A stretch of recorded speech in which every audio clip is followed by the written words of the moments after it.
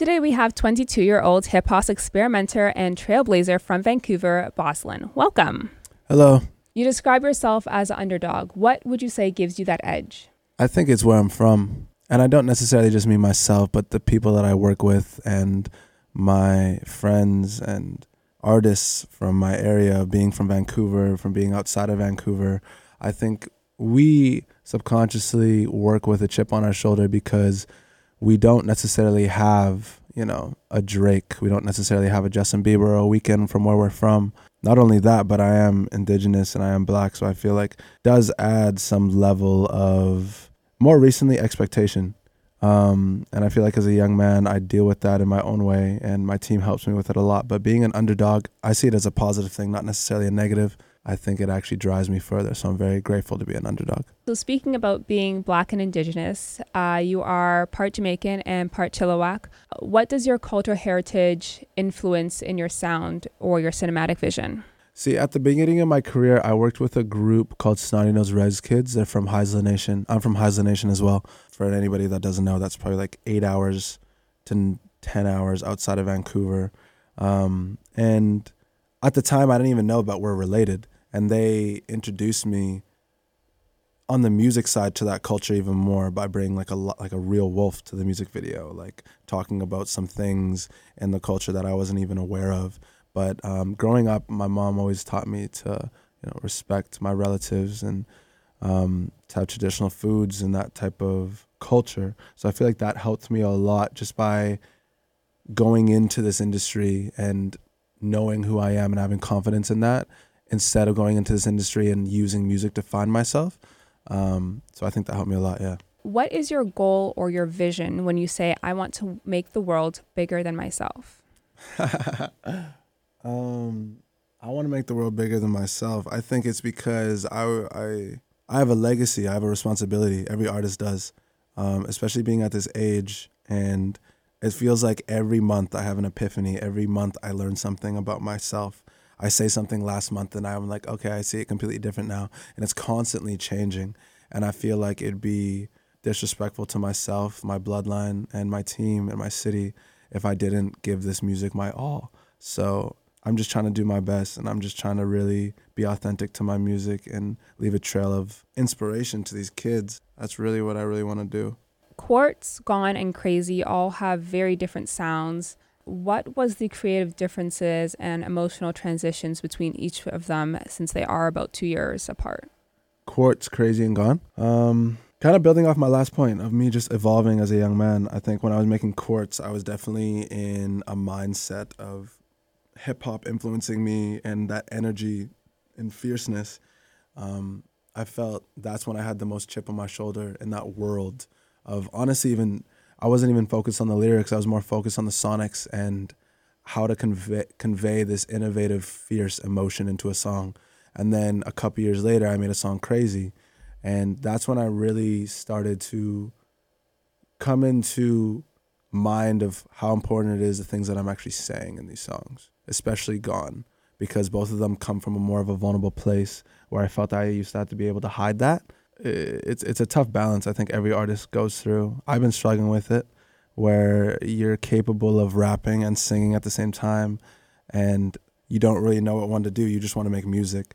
I still to this day bounce around of different sonics, but I feel like it's truly just comes out of the heart, and I feel like whatever is actually real, then that will prosper. What song in your discography would you say really describes you and allows your listeners to truly understand you? One of my favorite songs I've ever made was when I was in Los Angeles 2 years ago, maybe a year and a half ago. And I was there for 3 months by myself, sleeping on like an air mattress in a very, very small room. I was broke and I had a blown eardrum at the time as well. And I remember just questioning it all, questioning my existence, questioning this career. I was just going through a very, very pivotal time, I think, in my self-development. And naturally, I went to the studio that day with a very, very negative mindset. Everybody in the room could tell I was being a drama queen. And I worked with a man called Zach Church, and he worked with Kanye West, he worked on Hurricane, incredible creator. And he was supposed to work with Kid Cudi that week, actually. And he played me a sample. But he's like, I want you to hear it first. And I was like, yeah, whatever.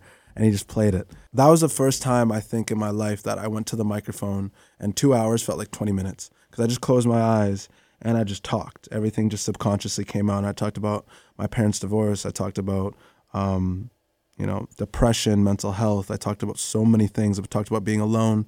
And then I finally broke the fourth wall with the listener and just said, like, look at you now. And while I was doing that, it made me cry in the moment because it all just came out of just, it's so easy to think about, compare yourself to others in this crazy industry we live in. But that moment of just actually giving yourself a pat on the back felt so good. So that song is called Scars, and it's on Gonzo. That's amazing. Thank you for sharing that.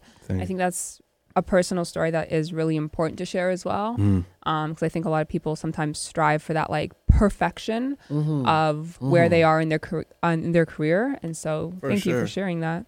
Your most recent song, Crazy, in the visuals at the end, there is a bill that comes out and it says conversation.